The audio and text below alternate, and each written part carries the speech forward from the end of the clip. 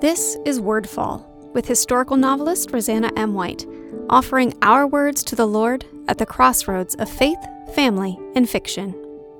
As we move toward the holiday season, if you want a study in eagerness, all you have to do is take a look at children. At least if mine were any example, then looking at them any time will give you a study in eagerness. At times, all that anticipatory energy can be exhausting, but sometimes it can also be very inspiring, right? I love that kids can be just as excited about a day of service as they are about a birthday party. That reading a book to their younger sibling is as much a cause for celebration as a trip to the ice cream shop. I love that making their father a Christmas present is as awesome for them as opening one of their own.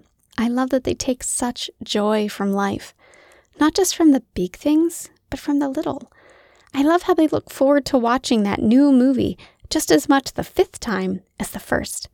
I love that they're always so eager for the things they love, no matter the work involved in getting them. And I love that Jesus uses them as the example of how our faith should be. I sometimes wonder when we lose that eagerness and that full-out joy. I'm sure I've wondered it before.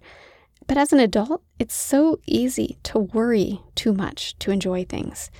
To look at things like holiday baking as a time-consuming must instead of anticipated fun. It's easy to look at all the holiday activities and just see the minutes and hours adding up and counting down and getting stressed wondering how to fit it all in. It's easy to look at what you want to be able to give to someone and can't afford and feel disappointed. And it is so easy to forget to be eager about our faith. Sure, as you edge closer to Christmas or to Easter or to other religious holidays, we know that Jesus is the reason, but are we excited about it? Are we eager for him every day of the year? Do we jump up and down for him morning after morning like a 4-year-old asking for his favorite breakfast? This year, the longer I live, the more I am hit with enormous gratitude for the enthusiasm of children. I admit it has left me exhausted many times, but it also reminds me of what matters most, of how I should be greeting the world, and of how I should be living my faith.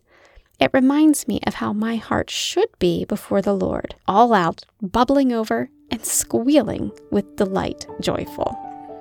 Check out RosannaMWhite.com for information about me or my books and to subscribe to my newsletter. This episode of Wordfall is brought to you by Bookish Tees and Totes, bringing you t-shirt and tote bags for book lovers created by book lovers. Check out bookishteesandtotes.com to see our latest designs. Wordfall is a proud part of the Whitefire Podcast Network. Please visit whitefire.tv/podcast for other shows I know you'll love.